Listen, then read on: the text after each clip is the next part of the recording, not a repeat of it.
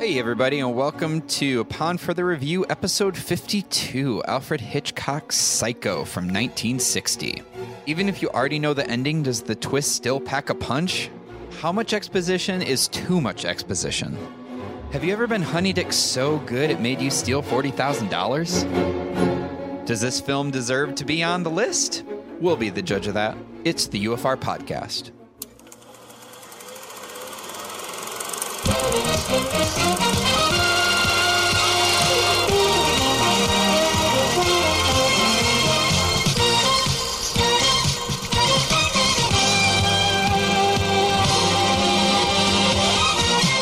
What's up? This is Noah. And Jonesy. And we are back this week talking Psychos from 1960. Yeah, so Too much? no, it was tepid, Bum, bum, but I'll take it. Bum, bum. Bum, bum. Which is funny because I didn't realize until I watched it this time that the music that they play at the beginning was sampled by Busta Rhymes for the song "Give Me Some More." Nice. And I was like, oh shit, that's awesome. Nice. I didn't know that. Mm-hmm. We gotta listen to that thing. It's a good song. Give me some more. But it's just that repeated, basically. Well, you better give me some more. It's great. Sweet, man. Well, I mean, this is a classic, right? Like Yes. Alfred Hitchcock. This is obviously the His first signature one on the list. Signature Hitchcock, His first horror film. right? So, what did you think? So the first time I saw it, I really enjoyed it. And, How old were you? 10, maybe? You watched this at 10 years old? Yeah. And you're Yeah. like, you know what? I like this movie. I was like, oh, it's interesting. But this time I saw it, and I don't think it really holds up. Because I think it is so dependent on the twist that once you know the twist, the movie just...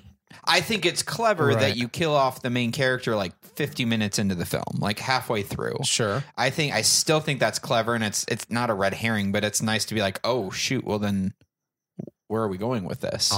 And I think the little elements are interesting, but it's like I said, I think once you know the twist, when you rewatch it, I think it's so dependent on that twist that it doesn't really leave a lot for replaying, and that's just for me. Yeah, I got you, man. I agree with you. I watched this thing in film school when I was like, I don't know, like 18, 19, something like that.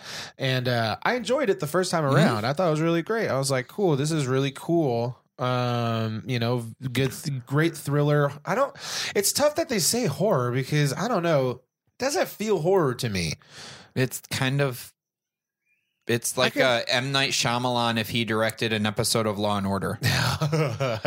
Maybe. I just don't feel like it's very horror-esque. I can see that there's elements of some of the horror thriller genre, but to me, it's quintessential or psychological drama. Psychological thriller. To me, more than anything. So I wasn't really... fearful by any means in the same way because growing up in the 90s horror films are like you're going to be murdered, exactly, like like that creaking Hellraiser sound and Halloween. Scream. Those are in Scream. Yeah, those are movies that are horror films. Yeah. Even ironically, even Scream to me wasn't very horror-esque. Like it had elements because it was of more horror. of like an homage to horror films. To horror films, but it was more of like tongue in cheek.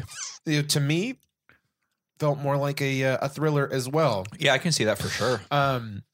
So outside of that, watching this movie when I was younger, I was like, okay, I like this. And then when I watched it again this week, I was like, a lot of the things still hold up for me, but I think you put the nail on the head, dude. Once you know the giant twist at the very end, the whole movie unravels in a completely different way. Yeah.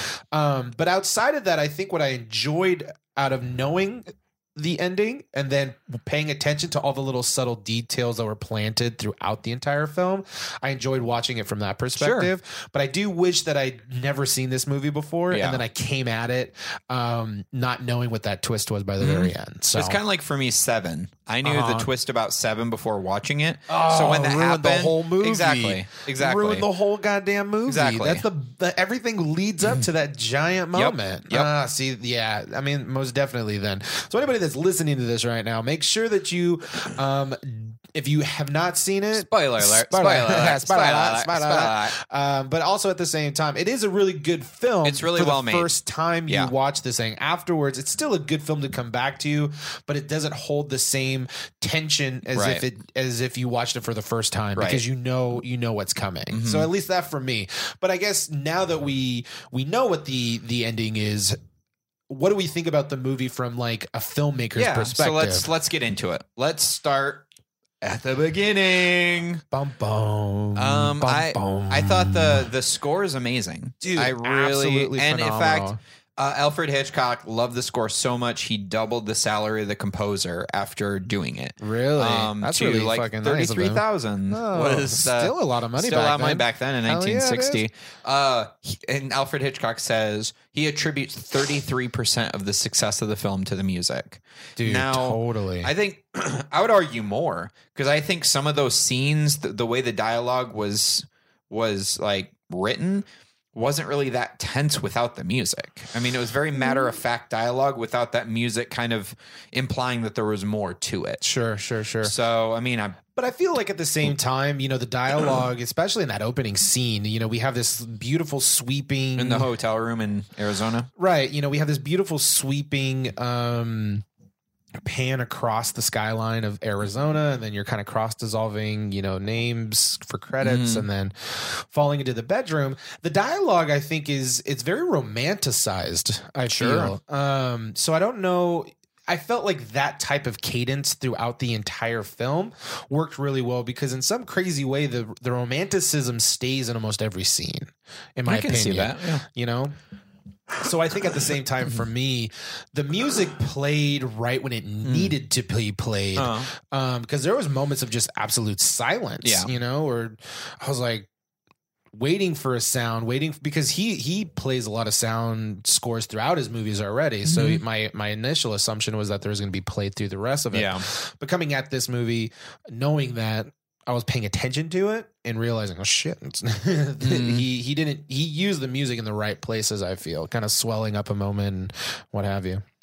Yeah. I mean, I definitely agree. I think the music was phenomenal. And it's very iconic too. Agreed. So I'm not really surprised that Busta Rhymes used it because it's a very, very distinct sound. Yeah. And I love how it was all strings. Like that was the whole orchestra was just strings. I think that's really cool. Yeah. Really sweeping. Really, I mean, strings have that versatility that can kind of but have you found emotion. Like strings in like horror movies or like good thrillers, like strings have a way of like building tension and anxiety in such a wonderful way. They literally have tension. That's what they're made out of. Right. And they do you feel those strings through the sound, I feel. Now going to the character of the boyfriend. Yes, Sam. Did you think he really wanted to commit to her? Because it kind of felt like she was basically like, no matter what, I want to commit to you. And he's like, nah. Like, you wouldn't be happy with that. Where she basically like, we can be totally broke together. And he's like, nah. like, I'd rather just bang you. That's kind of how I felt at first. I would agree with you.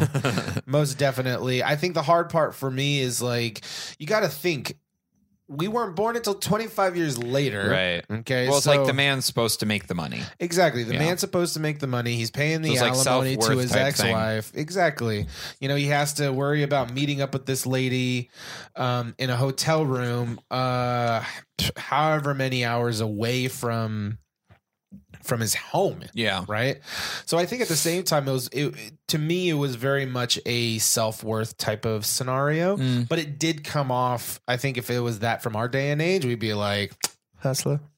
Yeah. You know what I mean? It's like, oh, he just wants. Yeah. He just wants to hit and quit his son. Yeah. And get in those big boobies and say bye-bye. But that's what it felt like, at least. Yeah.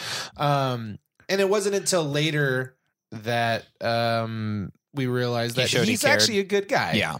He cared for sure. He cared, and he wanted to push forward to find out what really happened to her. Right. And I think if you're watching it with your mindset now about relationships, totally agree with you. But I think if we can push ourselves into like how our grandparents think about relationships, I think it was fine. Yeah. Reasonably. It just seemed kind of funny to me where he's like, Nah. Did she say? We could just, or we could just bang. Yeah, we could just do this. This is fun. Yeah, this is great. This is wonderful. This is not the closet that I'm sleeping in. This is literally nice. a hotel room. Yeah, I mean, we only paid like $10 for this room. Do you see this view? This view Wonderful. is great. Exactly. Like it. It's magical. And why the hell would I want boiled steak? Yeah. Ooh, you got me. Boiled steak with your mom and your grandmother and your mom's dead photo. You say the prettiest words. And your sister. Boiled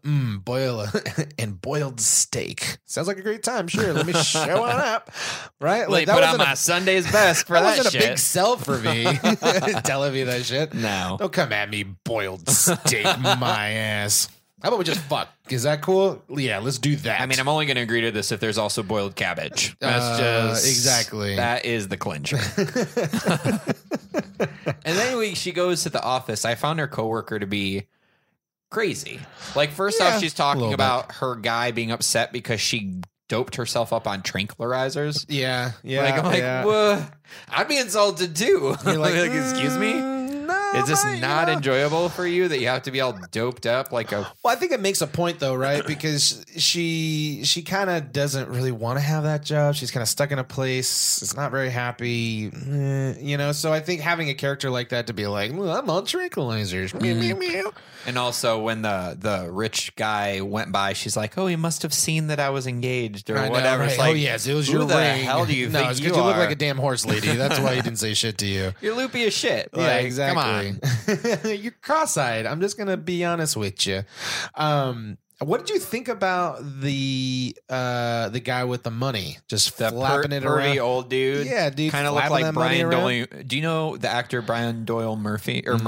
He's Bill Murray's brother. He's been in a lot of stuff. He kind of looks like him. Yeah, he was super pervy, like very suggestive. Yeah. Just like, look at my money. Basically saying, look at my dick. Waved it in front of her. her. Look at my dick. Mm-hmm. Look at my dick.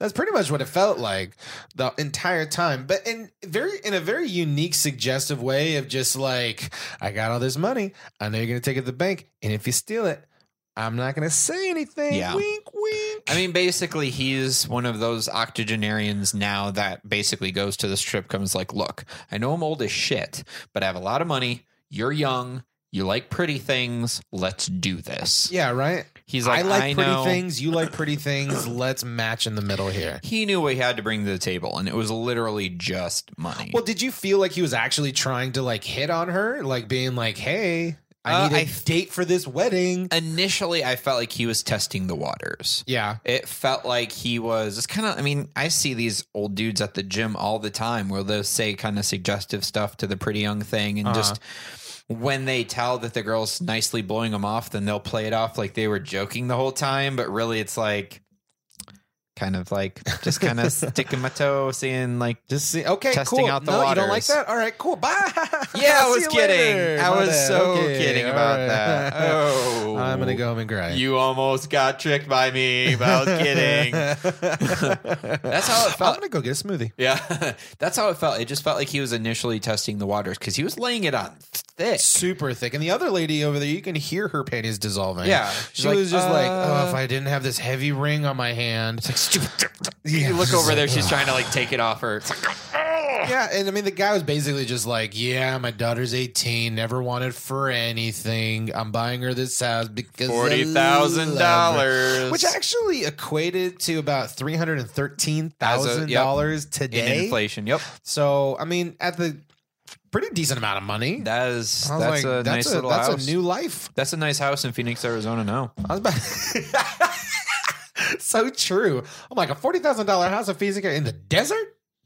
What is that? A castle? Jesus, does it's it a come compound. with a moat? You know what I mean? Yeah, it comes with its own cult. Jesus, it's a nice big compound. All up on the rocks over there. Is it built on the rocks? It has a moat. Alligators and sharks. Drawbridge and shit. You know it. I mean, it's a lot of money for a damn house. I never thought the houses so.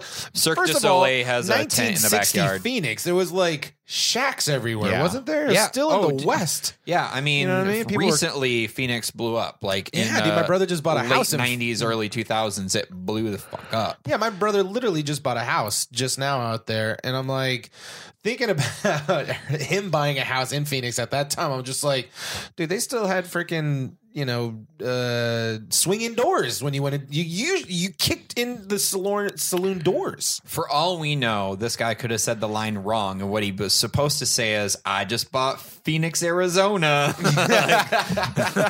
That would $40,000. That's what I would have believed there. I was like, "Well, I own this joint. Why don't you come on and sit on Pappy's lap?" But yeah, man, So I mean. But here's the thing. You kind of have to set up that character to hate him this much, right? Well, because you still want to be on her side. Exactly. So the fact that he's this pervy blowhard, it's like a little forgivable that she just bounces with the money. He kind of deserves it at this point, flaunting it in front of my face. What do you think me? What do you think of me? He waved it right in front of her. Yeah, literally, look what I got.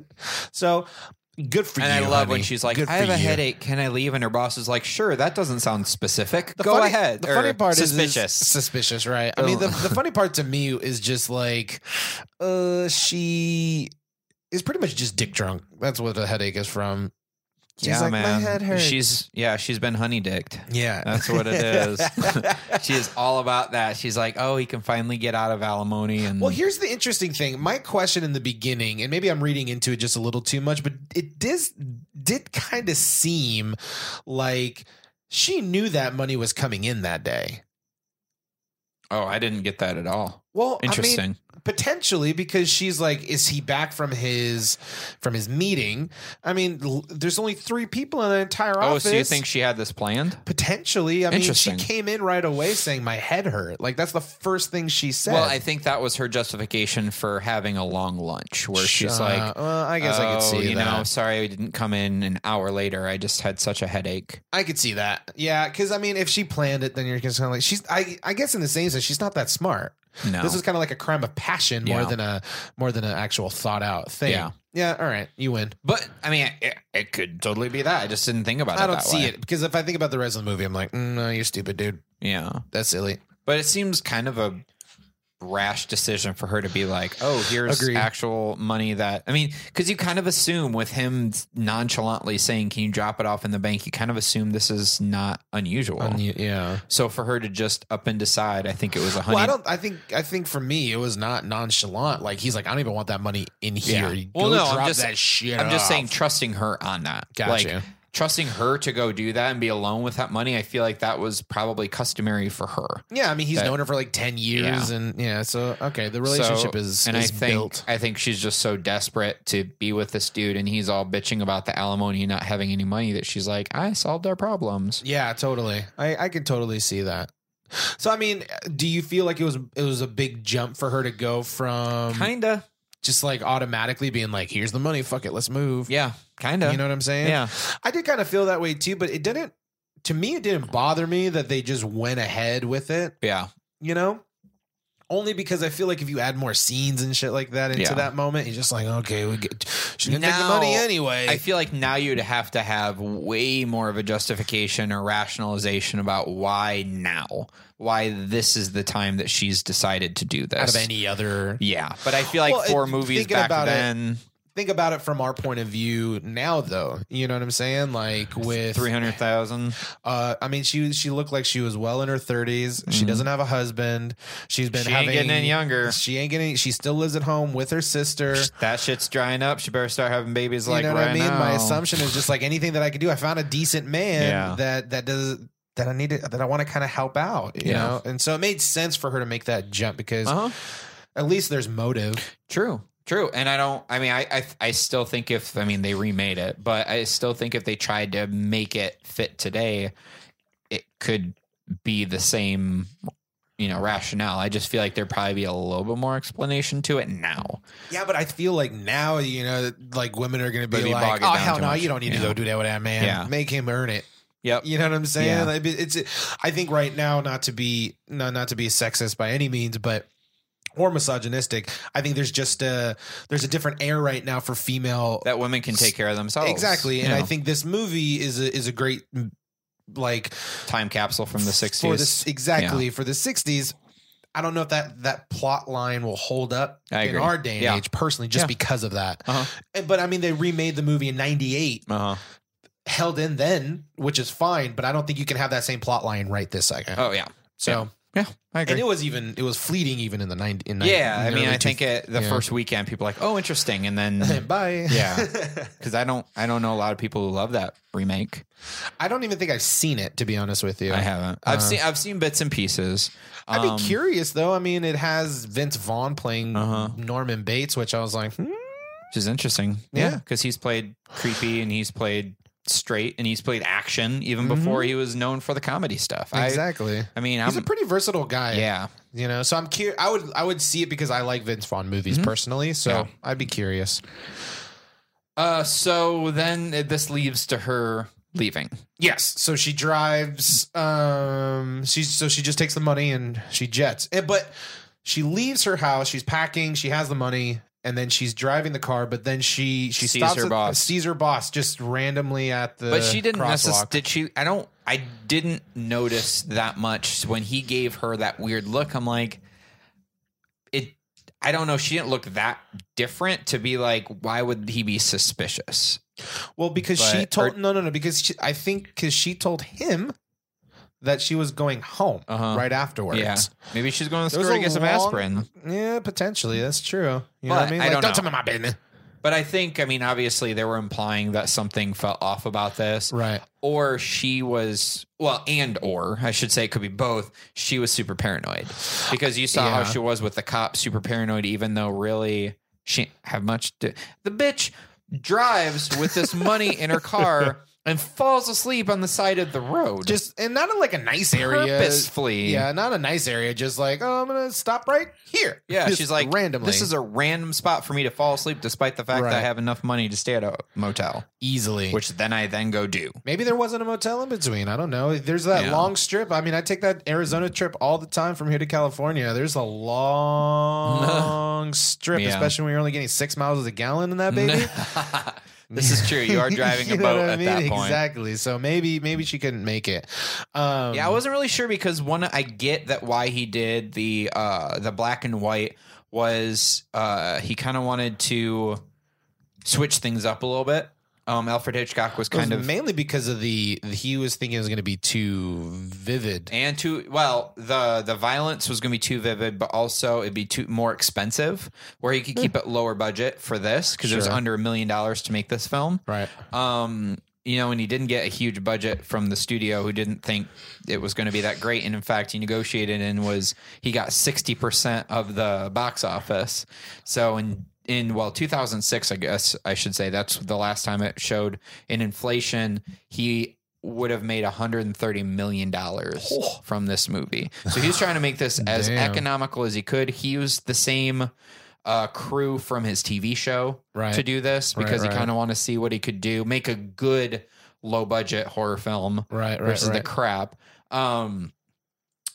Which is hilarious. It was even kind of crappy and disposable back then. We still kind of have that where it's like the disposable horror now. Yeah, that style. But because of that, I didn't have a concept of how long she'd been driving at the time. So when she pulled over, it still kind of it didn't look that much darker out for me. Yeah, so I agree with you. So while I'm sure it was because she drove a long way and was really tired, visually I couldn't really tell how long she'd been driving. Yeah, it did feel like she just you just took off right now. Yeah, maybe you just got the best literally left. Yeah. Did you? But I mean, I don't know. Compressing time, I guess it makes sense. But and she acted super sketchy with the cop. Well, this is one of the themes that happen throughout a lot of Hitchcock films, in my opinion, is this element of paranoia. Yeah, you think? I mean, even from Vertigo, there's this element of paranoia that happens. Yeah, so I can understand why, because I think we need to get that sense of paranoia. It's also a good person doing something bad. Right. So to remind people that she's actually a good person, you have to remind her how horrible she is at being bad. Yeah, exactly. And she is conflicted because obviously when we get introduced to Norman and in the hotel room, she kind of changes her tone. She almost leaves. Yeah. So I think she almost goes back. Right.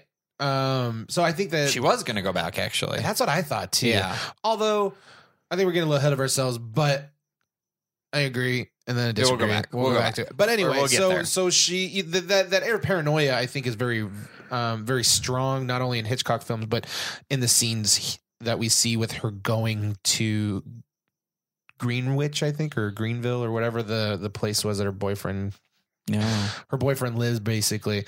Because wasn't she on her way to LA? I was like, very confused. It wasn't LA per se. It was like Green, but it was en route. Yes, yeah. She was going to California from Arizona. So that's Route 66, correct? I take the 10. I take the 10, man. Okay. But yeah, the whole sequence with the police officer was rather interesting, I thought. Because she was just so on edge the whole time. She's so uncomfortable. But at the same time, that works really, really well in the scene. Even though she was saying dumb things, I'm like, you could just play it cool, girl. Seriously. Just play it cool. How many decades have women got out of speeding tickets with their boobies? Like, she could easily just bat her eyes. Oh, sorry, officer. He looked easy to manipulate. Yeah, but I guess that'd be easy, though. Right. Well, and that would also be against her character. Yeah, I mean, because her character is still supposedly not that bad of a person. Right. But I do like the tension that's being built. Sure. You know, they really did a great job with making the cop seem like the dick in this scene where he's just doing his job. Yeah. And you don't want her to get caught and he's just being an asshole. But in all honesty, if you flip the script, like, he's just doing his job. He did not do anything outside of that. No. Exactly. So I'm like, I think they did a really good job that way, building that tension. I'm like, I really hate that guy. I'm like, I want her to get away. Yeah. How dare he ask for her license? Jesus Christ. Who does he think he is? Quite frankly, man, you are acting a little odd. And he was very polite, too, at the same time. But he had like this asshole look on his face, but he was just like, please and thank you at the same time. So I thought that was pretty entertaining. Give me your license with the pretty please with cherry on top. Yeah. So she gets off, and then she heads to the car dealership with the weirdest opening line of the salesman. Like, it's glad to see that car salesmen haven't changed that much. Yeah. Since then, where he's just like, well, first customer of the day is always in trouble. That's so weird. Like, what? That's the weirdest icebreaker. Well, I mean, it made sense for his pitch, you know what I mean? Yeah, but it's so scummy. It's a used car salesman. Yeah. Like, I don't know how much more sleazy you can. Oh, I mean, it was pitch perfect, but it was so weird. You're going to rip me off, aren't you? Exactly. No, sir. That's what you do. I mean, it could be the guy from Fargo. He's like, what are you doing here?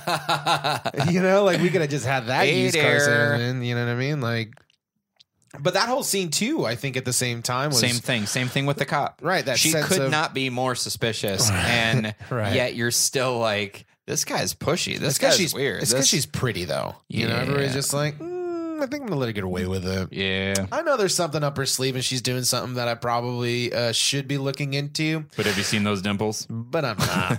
Exactly. But I'm not. She just batted her ass and I died a little bit inside and I liked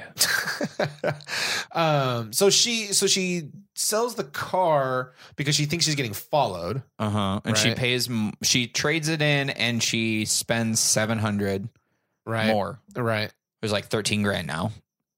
It's like $7 grand, give or take. Is it? Okay. Yeah. Like $7 grand. I mean, still pretty like legit. Pretty friggin' hefty for a used car. Hell yeah. Especially if yours is perfectly fine. I know. I mean, the irony is that she probably could have used the same car. Literally, the cop was not following her. He drove elsewhere.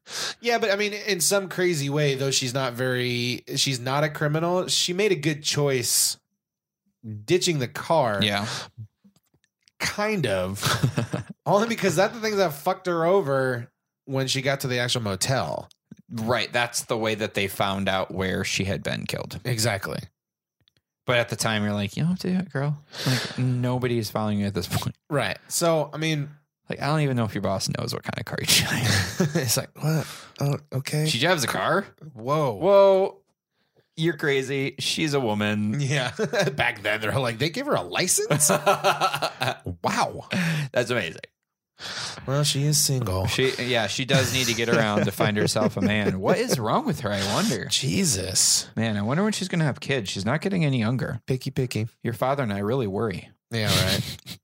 All right, so and then we get to the Bates Motel, which, in all honesty, probably one of the most charming I've been to that motel. people I have ever met. Yeah, Norman on screen.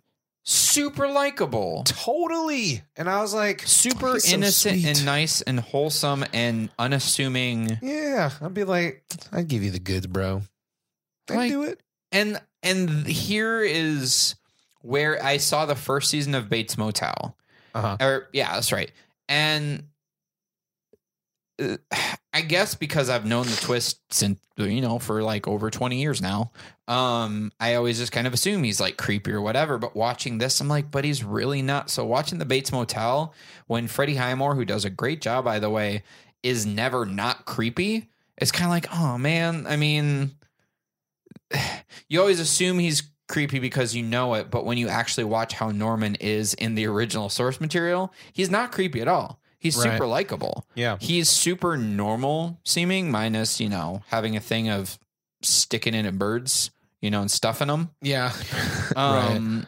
But yeah, so it was interesting where I'm like, oh yeah, that's right. He's actually a really seemingly normal guy. Yeah, very personable. I really enjoyed that exchange between them, which is by far one of my favorite scenes. That was a great dialogue, or great scene where she's eating. That whole thing was just. Is that what you're referring to? Mm-hmm, that whole thing was really, really wonderful. Very, very simple. He comes out with the 12 rooms, 12 vacancies, like his little. How does he financially survive? Where does he get money when he's like, no one stayed here for weeks? He owns it. They own all that land. They own all that ain't stuff. Free. Well, back then it ain't that expensive either. Still, he could buy like groceries. You don't know if he has a bike in the basement, and he's just like churning it for the day. But how does he buy groceries? If they haven't had visitors for weeks, that's a bad business plan, son. Yeah, maybe he has a garden. To make his bread. Yeah. My favorite line was he says, I was just going to have sandwiches and milk. And he's like, I'll come and get you when they're ready. I'm like, you're not baking it. Are you making the bread right now? Make a sandwich. Takes 2 seconds. Yeah. What are you making? You're like, made it seem like he was cooking. Yeah. I'm like, how do you make sandwiches, bro? Dude, I made my wife sandwiches. Here's your bologna sandwiches. It took me a good 10, 15 minutes. Norman, that's chili. No, it's a sandwich. My mom said this is a sandwich. Oh, God. I don't know. I made a sandwich for my wife last night, and it was like... Took you forever? It was like a good 15, 20-minute sandwich, but, what did you preheat the oven to? Toasted the bread, made some avocado, some turkey, lettuce, cut onions. Oh, so good. So good. I thought that scene was interesting. But it's very telling though, because he invites her in the back of the parlor, obviously, and they have a very wonderful exchange. Well, before that, his mom lectures him before he brings out the food, so we can't really forget that. Oh yeah, that's right. Because he offers her to come to dinner, right? Yeah, he offers her to come to dinner. And then he goes up there and gets an earful from Mother. You know how that goes. Yeah. Damn it, Mom! I really like this girl. Why don't you just let me have dinner with her? You know how that is. So, I mean, and that's the first instance between him and his mom that we see, or that we listen to. And she's just so demanding. She's just angry. I mean, I'll say it now. She's a bitch. Yeah, she is not a pleasant lady at all. Meanie pants. She is just Debbie Downer. Yeah. So, you know what boys want when they invite girls for dinner, right? And he's just like, so, Mom, I'm in my 30s. I want to do it finally. Yeah. Please. Can I? She's really pretty. I have needs. Please. All right, fine. I won't. Yeah. Fine. I won't. All right. So then he brings her the sandwiches. I mean, the creepiest line, though, he's just like, he gives her the sandwiches. He's like, go ahead and eat. I'm not hungry. Yeah, it's so weird. It's like, I already ate. That's creepy, dude. It's like, okay, you're going to watch me. What I love about... You eat like a bird. God, it's surrounded by dead birds, by the way, which is even more eerie, in my opinion. You eat like a bird. I like it. I like it. Can I mount you? Like these birds. Like these birds. What? Nothing. Actually, it's a misconception. Birds actually eat a lot. You're fucking disgusting. Wipe your face, girl. It's disgusting. Can you at least close your mouth? Jesus. Gross. Stop eating like that. We raised in a barn full of birds. Oh, Jesus. That line did come off that way. You know, you eat like a bird. Just kidding. You're fat. I mean, that's what it kind of felt like, right? If we were really looking at it. But I mean, even to me, that exchange in pacing in that scene was absolutely phenomenal, in my opinion, man. Because you have this really great give and take, and you're learning a little bit about him, and then he's hiding. There's something you feel that he's amazing. Hiding something. Well, that was a beautiful thing, and I don't feel we get a lot of that nowadays when they're talking about nothing to do with the plot, but yet it's so telling. And it's so just filling in the gaps with her character while informing you about him. Totally. And it's like they're not even remotely talking. Like that's not even, I mean, that's the purpose of it, but it's so not so plot heavy. It's just building that. So it kind of is like the resolution of her and the start of him. And I just thought it was such a well done scene. Totally. Because right up to this point, our protagonist has been Marion. Yeah. Throughout the entire, she's our guide. She is our focus point for this entire movie. And then the two of them meet here. One of my favorite lines that he says is like, a boy's best friend is his mother. Like, I was just like, ooh. You know what's really interesting to me? That line really kind of stood out because I started realizing that moms kind of just became a giant motif throughout this entire movie, like that theme of moms, because you have her saying in the very beginning of the movie about her with her photo of her mother on the mantle while he comes for dinner, and then you have her coworker talking about her mom called and so. So there's always there was these things that were coming at it about like moms, right? There's like, though when you talk about them, they're alive. You know what I mean? So Bates talks about his mom in a way that brings her to life, and we never see her throughout the entire movie, all the way up to the end. But in our mind, she is alive. And I always thought that was kind of interesting hearing everybody, because everybody makes a reference about their own mother throughout the film, which I thought was pretty cool.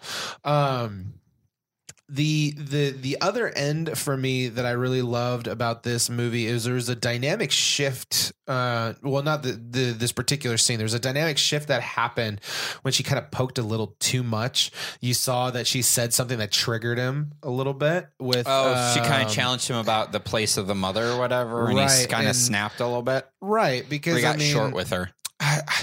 I could see a little bit of both, because there was the camera angles changed, you know, the lighting changed a little bit, and we kind of saw him from a different point of view that kind of almost made him from this charming young man to this kind of more menacing, like, it's kind of a trigger. Why would you say that? And it switches really, really nicely within that scene.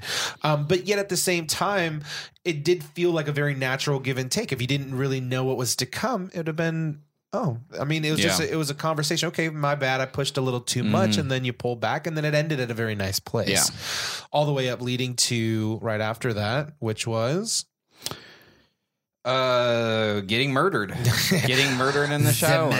What was she? Why was she doing the math? The only thing I could think of was she was trying to see how much she would owe her boss. That's basically what she was doing. She was calculating out how much money she spent already for how much money she owed the money, because when she's going to pay it back, because she said something by the very end of the end of that scene where basically she was just kind of like, maybe I should rethink what I'm doing. Yeah.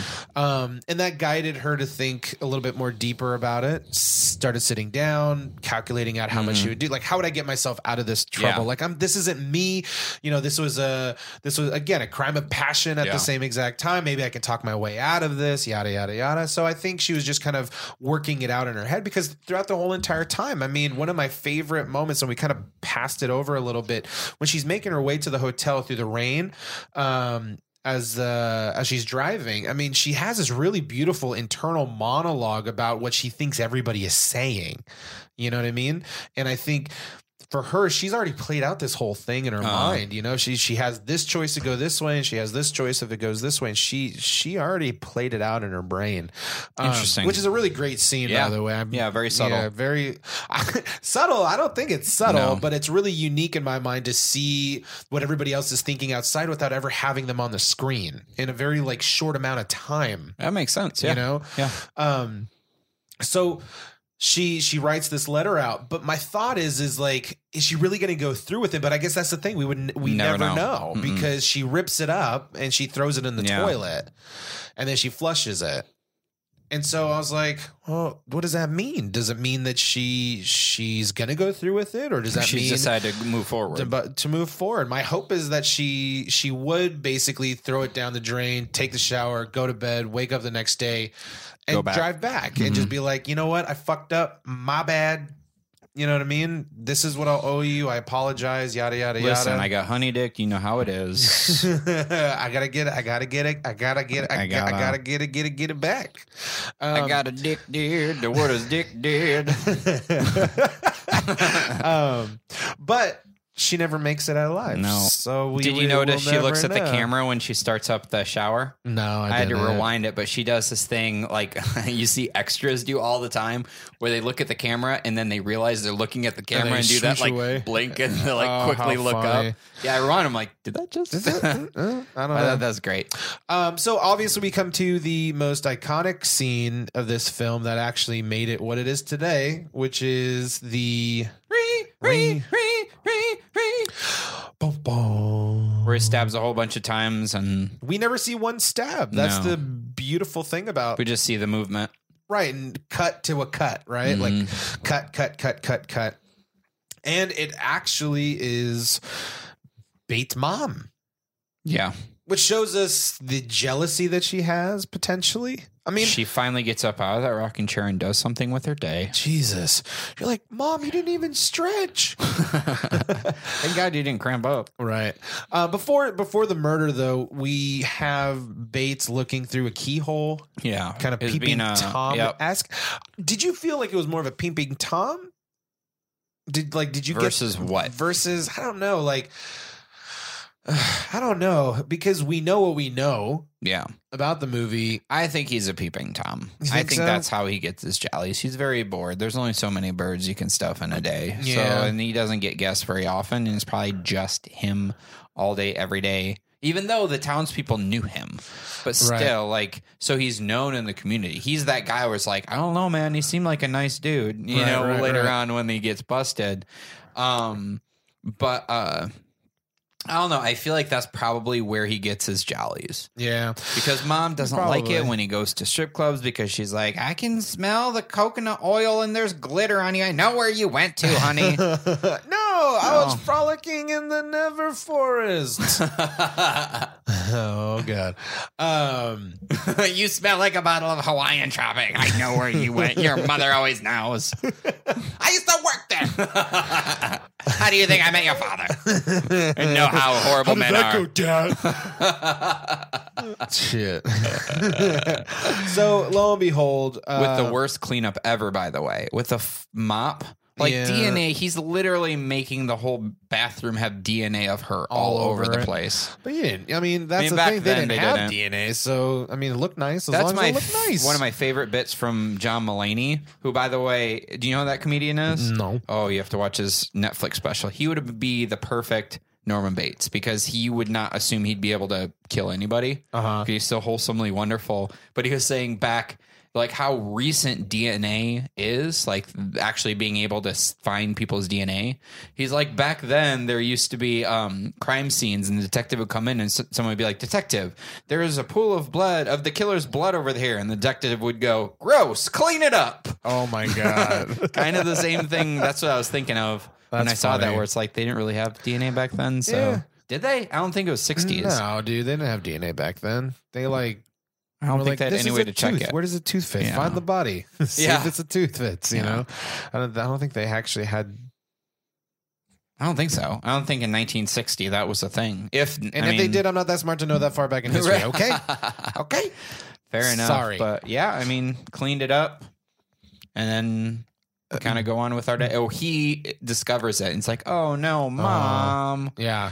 Oh, you knucklehead. But I think at the same time, it was a very endearing point because he seemed genuinely like mortified. Yeah, totally. But and he's like he was protecting his mother. Exactly. So you kind of, at this moment, you're like, oh, fuck, dude. I mean, he's trying to do a good thing for his mama. Yeah. You know, what will we do for our mom? Like, if my mom kills him, maybe like, that bitch did it. Oh, yeah, I was going to say. I'm not like, gonna, she did it, dude. Yeah. Like, I'm not going to save you. You know what I mean? Like, she did it. Yeah, I can figure out your cookie recipe on my own. You know? That's what you get for getting me socks for Christmas last year, Mom. Mom, they didn't even fit. But I have enough white socks. Jesus. Oh yeah, underwear again. Okay, cool. Thanks. But at the same time, you feel like he's wanting to protect his mom. Yeah. So what I really like about that particular scene is you see the progression of him looking at how to clean up this crime scene. There was a bit to me that looked at it from a way like, is this something that he's done before? I was going to ask you, do you think that's happened? That's the tough part for me. Because nobody's come missing before. I feel like, because he realized when she said one name and he looked down and she wrote something else, that she was on the run. Oh, yeah. So like he put two and two together really well. So, and that was even before he killed her. Right. He looked at the book and kind of had a knowingly smile like, oh, like, so I mean, maybe that was a give. Maybe that was a give for us to think that he actually, this is something that he's done before. You know, because if she's on the run, maybe nobody's going to be missing her. Maybe nobody. Or if they are, they're just going to assume that she kept going. Exactly, and she's so never going to be found hide again her car anyway. In the place no one would look, in my backyard, basically, in the tar pits. In the tar pits. I'm like, who just has a tar pit in their backyard? Whatever. That's what you gotta buy for yourself when you're gonna be killing people. I mean, it's a perfect crime. I mean, it's really perfect. Who's gonna search a tar pit? No one's gonna smell a dead body in a tar pit. Hey, guy in scuba gear, go in tar pit. Huh? Hey, detective, go fuck yourself. Yeah. Like, I can't see shit down there. Yeah, you're funny. This is what they buried dinosaurs in, bro. Like, what the hell's the matter with you? What the hell's the matter with you? What do I look like, a stegosaurus? Get the fuck out of here with Jesus, that. How about you go down there? Yeah, what the hell's the matter with you? Give you a straw to breathe out of your asshole. But to the same point, I felt like that whole cleanup sequence was in real time. Yeah. Like he got that down pat, you know? Yeah. So I was like, oh, this may have done it before. May have done it before. I love the beat where the car starts going down and then it stutters a little bit before it fully goes all the way down, and you just cut to him just like, come on, please. And then it goes down and he's just like, yes, excellent. And then we cross dissolve to meeting the sister and the boyfriend again. Right. Lucy? Lila. That was it. Lila and Sam. Sam is at his shop. I mean, here's my question. Like, how much money was he paying alimony to his ex-wife? I mean, he owns that whole shop. Yeah. Well, pretty much all of it. Right? Yeah. To me, when he talked about it, it made it seem like everything he was making from the shop was going to his ex-wife, and I can relate. Welcome to 20 months of my life. Yes, son of a bitch. Paying all that. So we get into too soon. No, not soon enough. Actually. So yeah, Lila. We get introduced to Sam working, then crashes in Lila asking about her sister. Yeah. Right? And he has no clue. I don't know. And she doesn't believe him at first. She doesn't believe him at one bit. So I was just like, this is an interesting exchange. Yeah, I was confused. So why did they choose a hotel instead of her house? Why did it seem like they were trying to sneak around it? Could it be okay? So, well, she lives with her sister. Okay, because she never came home. Gotcha. Because I was like, why wouldn't, if the sister knew they were dating, why would they go to a hotel? And if he's divorced, why a hotel instead of one of their beds? But it's like, well, maybe at the time people would talk and it's a whole thing. And I think what it is that he's far away. He probably comes in for a bit of business. Yeah. He has the hotel room. She meets him there because she doesn't want to bang with her sister and whoever else is there.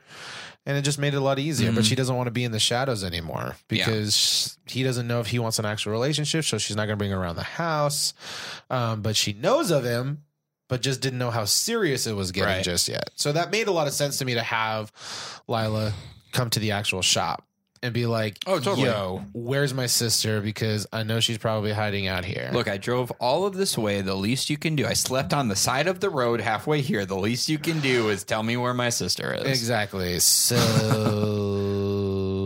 where is she, bitch? Where is she? One thing I want to mention about Marion that I did not notice until I looked at the trivia, and I'm like, oh, of course, is at the beginning, before her heist, she wore a white bra and had a white purse. And then after the heist, she's shown in a black bra with a black purse. Yeah, I thought that was interesting. Yeah, like her loss of innocence. Oh, yeah, totally. It's like the clear to the other side of darkness, if you will. So, yeah, totally. I mean, that's a thing that happens a lot. They have a lot of that. Movies, right? And I thought that was kind of cool and worth mentioning. So. Totally. Anyway, back to that where the detective comes in. Someone always sees a girl with $40,000, which I'm like, how often does this happen? I mean, I'm assuming you're right, but that's a weird statement to make, mister. I know. I don't know. I thought the sheriff was I mean, you remember him from 12 Angry Men. He was detective? The detective. Detective Abba. Yes, Detective Abba. Detective Abba. Detective Milton Arbogast. I'm like, Abba Gabba. Arbogast, thank you. Arbogast. I like Detective Abba better. Yeah. Sure. Arbogast, I thought, was a really interesting character. He's a very curious man, but not in a bad way. Like, he was poking what he needed to poke at, and he was doing his job. Respectful. But it was respectful. I agree. And I feel like that scene was pretty dialed in. We knew that when he was talking with them, or when he was talking. Yeah, with when he was Norman? talking with them. When he was talking with Lila and Sam, realizing that well, these guys don't fucking know either.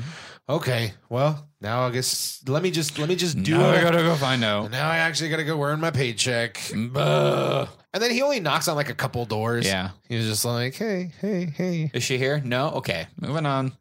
The crazy part to me was that he was knocking on doors in his small town just to make it backtracking to the hotel. Yeah, I didn't really fully get the logic of that. That was a kind of a quick jump for me, to be completely honest with you. My assumption was that he made it to the hotel on the way there. Yeah. You know what I'm saying? Yeah. So but maybe I missed something in the plot, but whatever. Yeah, I think I missed that too, because I'm like, why is this happening? Either way, I mean, because then we jump to him going to the car dealership. Right. So I mean, which I'm not even entirely sure how he found that car dealership, but maybe it was just en route to. I'm assuming it was en route to the boyfriend. That's my point. Like, he follows her sister. So what was the timeline? My assumption is that the timeline was that she went from work to No, what was the timeline? How long was the detective searching before he found the Bates Motel? No, because clue. I'm assuming that probably took a long ass time. It kind of didn't seem that way. They didn't seem it at all rather quickly. But whatever. But I'm just thinking, yeah. We just got to get him there. Yeah. Basically, what Hitchcock was saying, like, who cares? We just got to get him there. But he gets there, and it was good that he kind of would always keep checking in. Because then they knew how to get to him, and that solves that logistical problem for the plot. Where it's like, well, how do they know? Right. Where he's like, that boy is super nice. Totally trust what he says. But I'm going to go back because I don't trust what he said. Yeah, basically what he said in the phone booth. Right. But there was, I think, the catch is in the exchange between them, Bates kept contradicting himself. Yeah, totally. And the guy wasn't even trying to catch him. I think the detective went there thinking she probably stopped in. Right. He wasn't questioning Norman's intent whatsoever. He's like, oh, she probably can't. You don't recognize this person or this name is probably because she did a fake name because she stole money. Right. And Norman kept tripping up over his own feet. Right. He was almost how Marion was at the beginning, where it's like she has no reason that they're suspecting anything, whether it's the cop or the car dealer, but she's guilty or freaking out. And it was the same way with Norman now. I agree. And I think what I do love at the same point is now we kind of want Bates to get away with it in a way. Well, at least because we don't know that it's the mom yet. Yeah. So we're just like, he's just covering for her right now. Just tell him that the place is closed so no more people won't die. It's fine. It'd be easy. But yeah, there's a lot of really great tells, a lot of wonderful micro gestures that are happening, and the nuance of the performance was absolutely wonderful. Yeah. And you got a good detective doing his job. Yeah, because and even with Norman slipping up so much, if you don't know the twist at the end, it makes sense because like, oh, this dude's covering for his mom, but he's way over his head. Yeah, like poor dude's just covering for him. He's freaking out. Mm-hmm. It's not until later like, oh, yeah, exactly. Abergast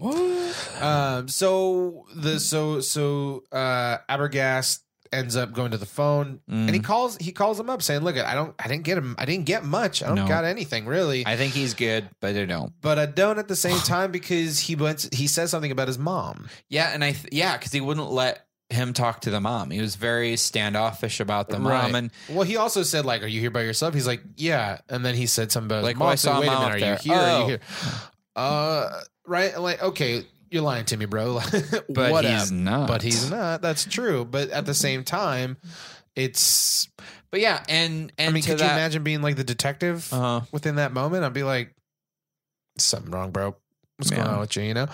And so, of course, I'd be curious. Sure. And I don't even think at that point he was necessarily thinking anything about Norman either. No, he thought he was just going to go run upstairs. Because Norman's a fucking nice dude. He really is. But that's how psychos usually are. He looks like a sweetie pie. Yeah. Like I would pinch his cheek. I'm just saying. Like I would give him a Werther's original. Like, is that a sex act? Yes, that is. No, that's the butterscotch candy that's in every grandma's purse. Teo. So, but it could be a sex act. I don't want to picture that though. It kind of makes me gag a little bit. But anyway, so but no, like he still was probably thinking she saw something or something just didn't feel right. But I don't even think at that point, I still don't think Norman was on his radar. Right. Like as he did something. Because even when agreed, Norman's like, I didn't do anything wrong or whatever, the detective seemed very genuine. Like, I know you didn't. Like, it's okay.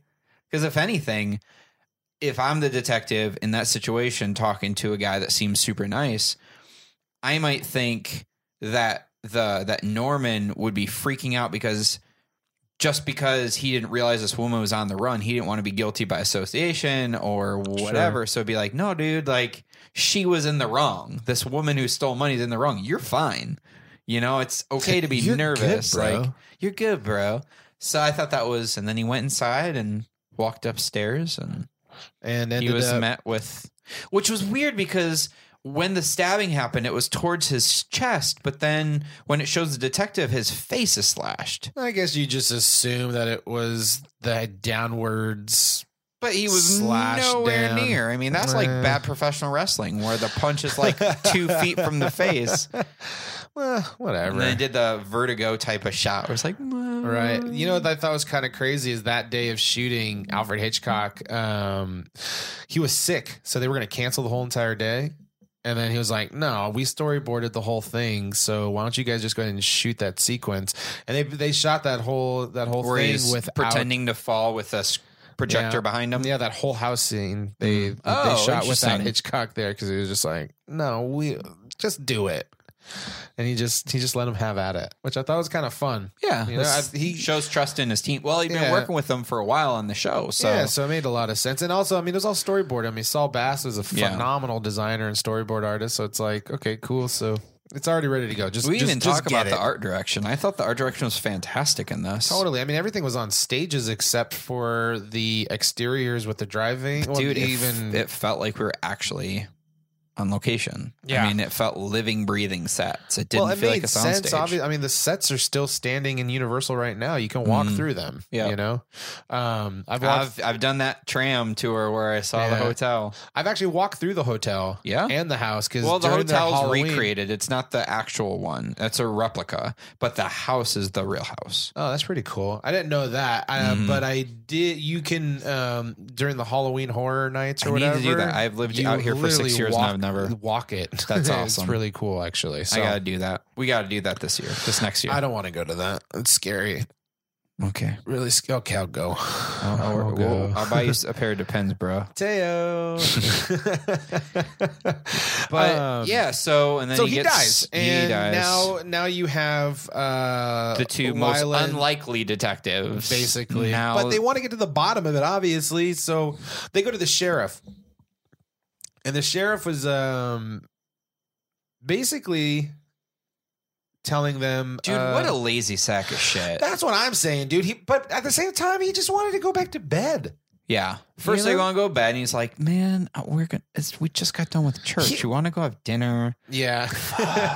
But I mean, she's gonna still be dead tomorrow morning. Like, it's not gonna be that big a deal.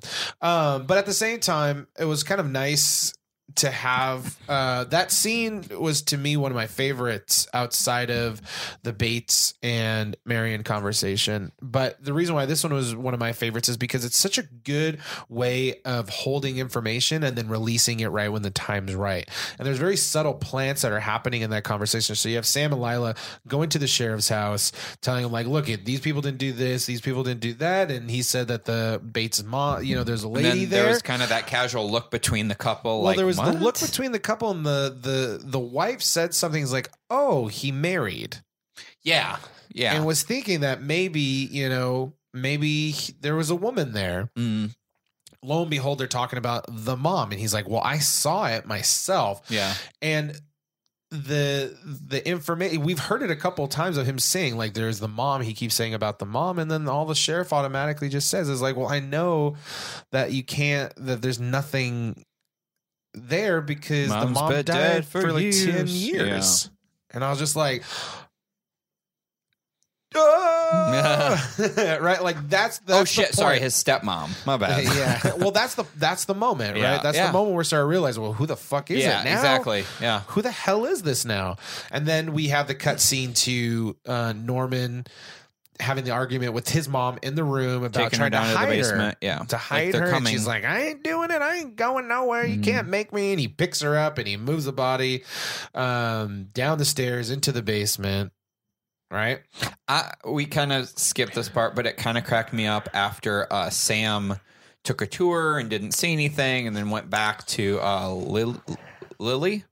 Lila, going back to Lila, and he's like, no, there's nothing there. She's like, I want to go too. Something feels right.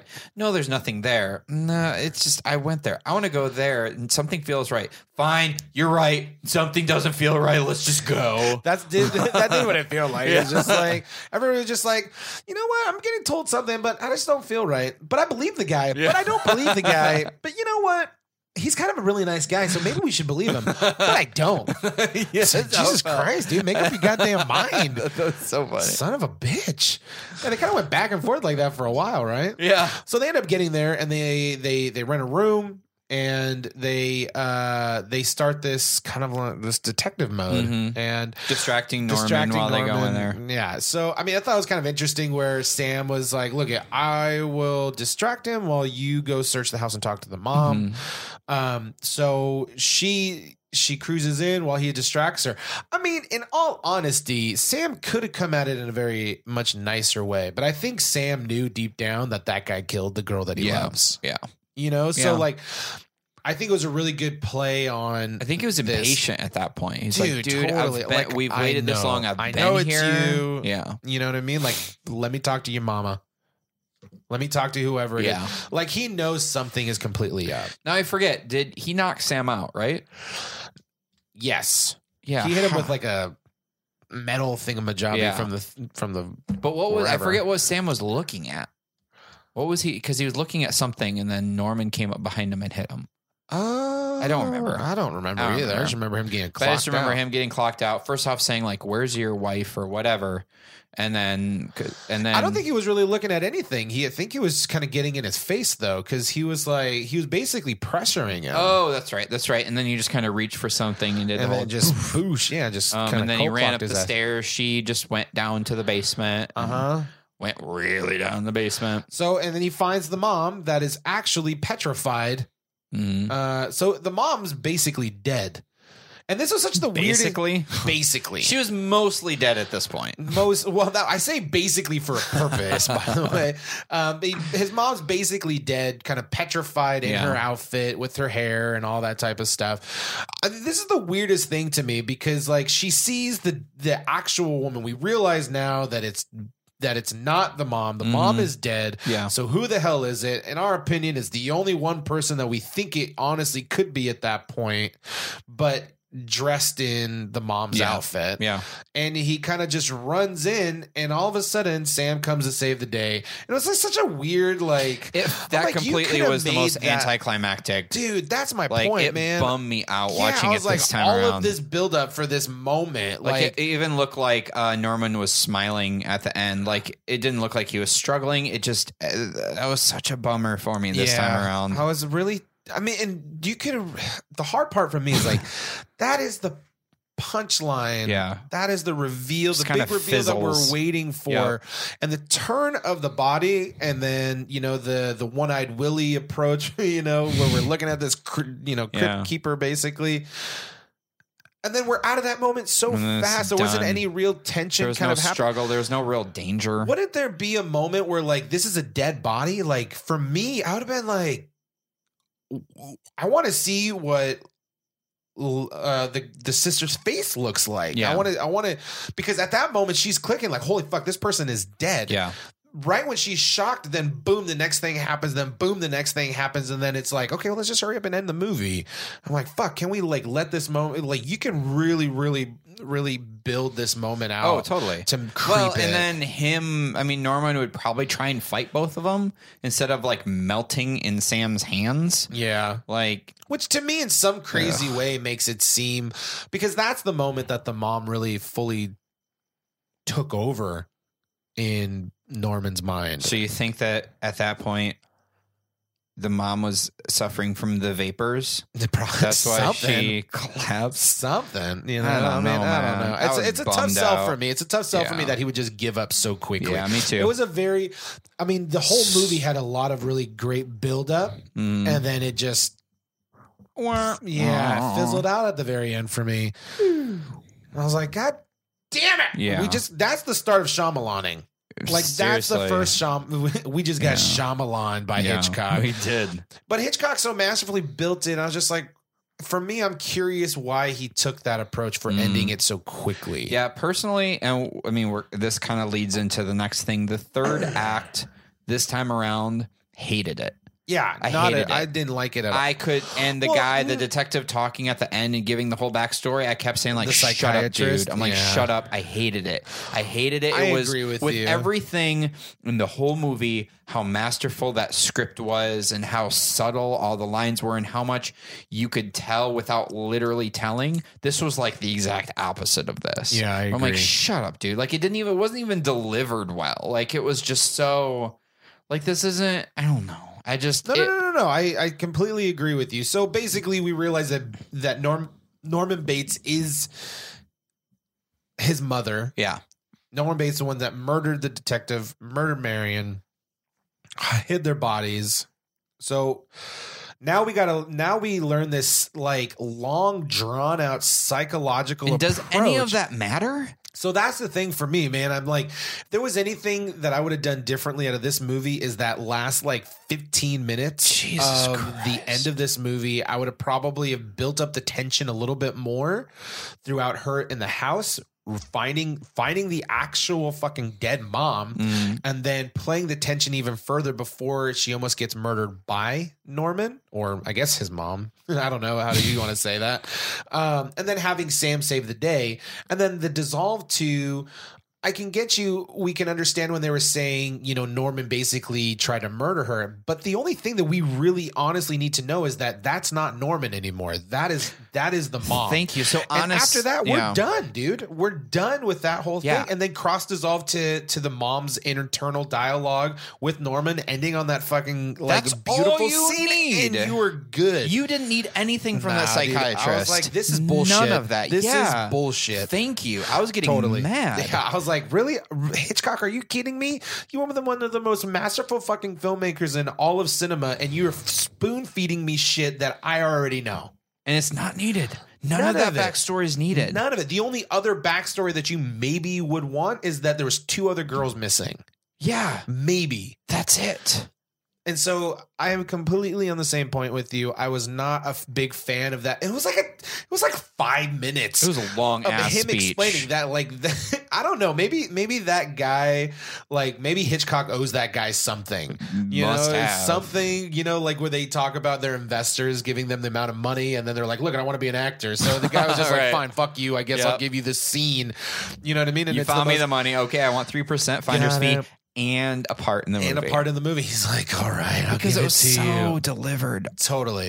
But I mean, regardless of how horribly it was delivered, it just was so unnecessary. It really was. I mean, they teach you not to throw that much amount of exposition. Well, I mean, the first rule. But the whole movie was done in such a subtle way, and it's like. And then all of a sudden, they're just like, bing, bow, boom, boom, boom, boom, ha ha, rah, rah, the whole thing. It's like, I would imagine the thing that's probably the closest to how disappointed I felt is if a girl's talking to meeting a dude, he's nice and sweet, he's saying a whole bunch of sweet things in text, and he's so nice and considerate, and he's close to his family, that's great, and then dick pic. It's like, that's kind of how it felt, where it's just like, did I just right get dick pic right now? Thanks, Hitchcock. Did I just get teabagged by Hitchcock? Did I just get dick picked by a chubby penis? But it's like, man, I was appreciating the script, and then it got to that point. I'm like, stop talking. Yeah, that last little section for me, man. So,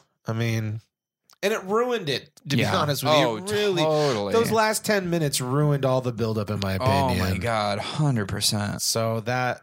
So disappointing. I was so sad about that. Well, I mean, outside of the ending...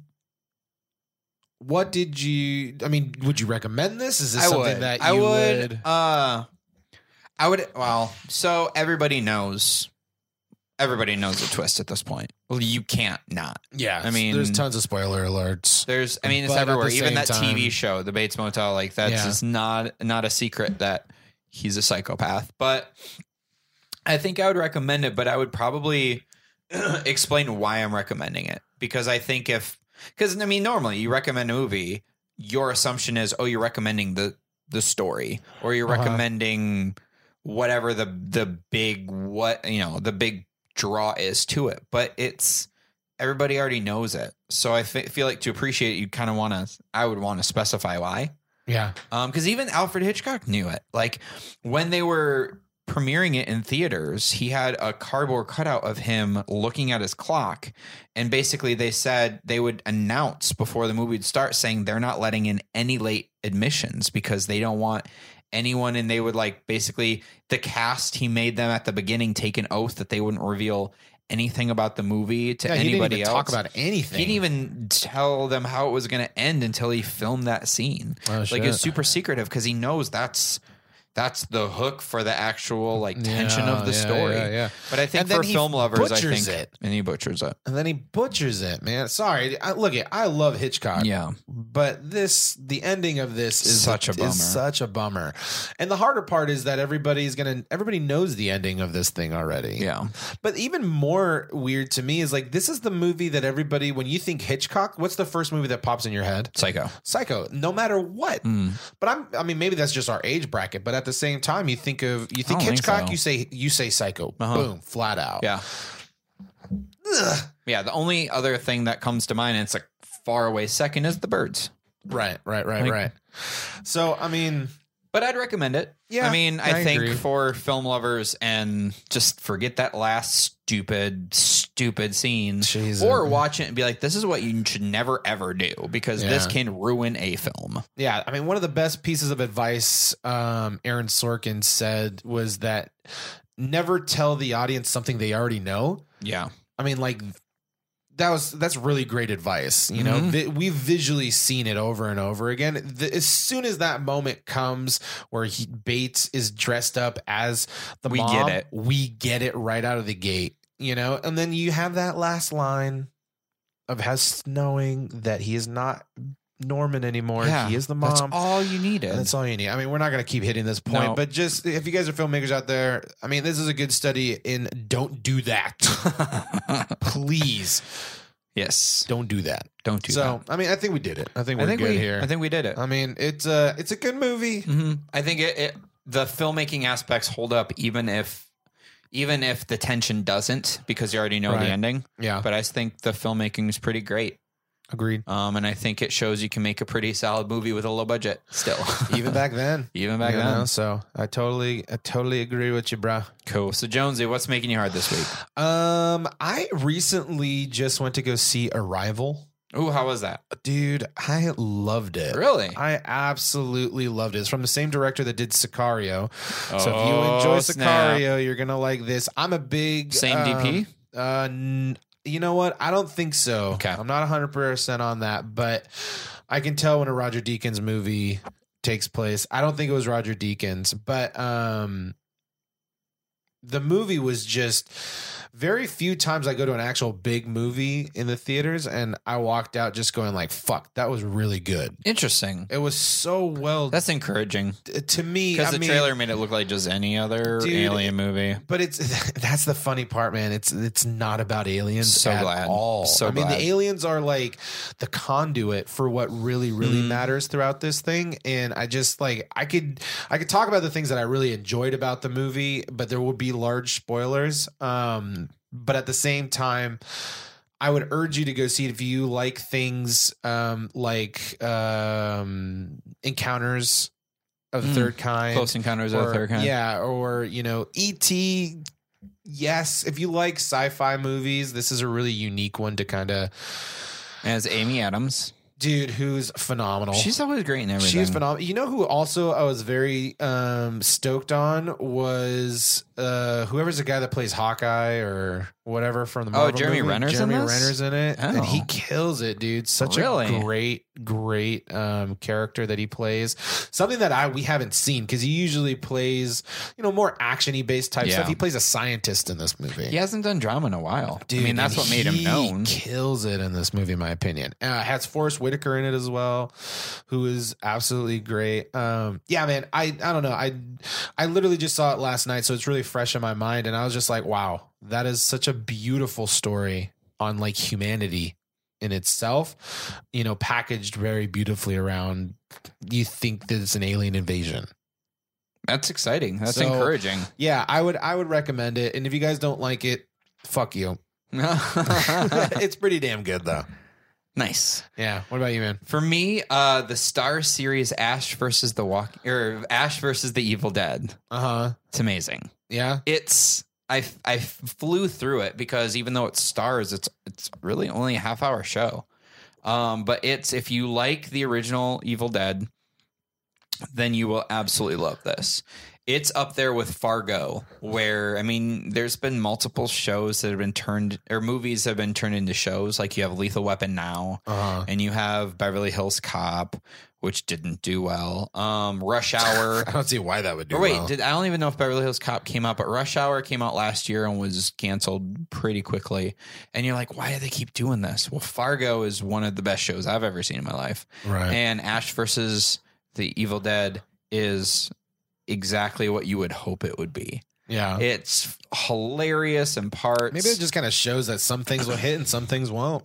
I mean, it's kind of a run of the luck. And I think it also has to do with have you tapped into something that, you've gotten to the core of what the movie was about? And also, is that something that you actually has a reason to be now?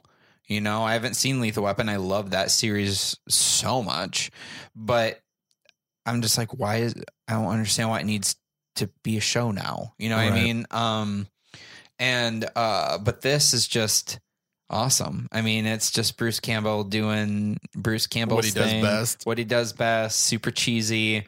The lovable loser. Really the first Shaun of the Dead, if you think about it. Gotcha. And it's creepy as shit at parts. Like, it's intense, but it's you're also watching it by funny. yourself, and you're like, ooh. Honestly, like, that was the beautiful thing about the first Evil Dead, which was a student film in University of Michigan, was just how eerie it was, along with being funny. Right. And like I said, if you love that, I wasn't a huge fan of Evil Dead 2 because it was basically just a big studio giving them money to remake it. And I didn't care for the remake. This didn't really do anything for me, but this is phenomenal. I highly recommend it, and it's pretty great. And Lucy Lawless is in it, and I have a huge crush on her. She's always awesome. Nice. So yeah, definitely. Even if, I just give it a chance. Give it a throw. Yeah, watch the first episode. It's like a half hour long. And if you don't like it, just walk away. 30 minutes back. I will. Absolutely highly recommend that. Sweet, man. So that's cool. So thank you so much for listening to this. Our next movie in this will be The Grapes of Wrath. Ooh, I haven't ever even seen that movie. I don't think I have either. Well, this will be a treat. Till next time. Thanks, Jonesy. We out.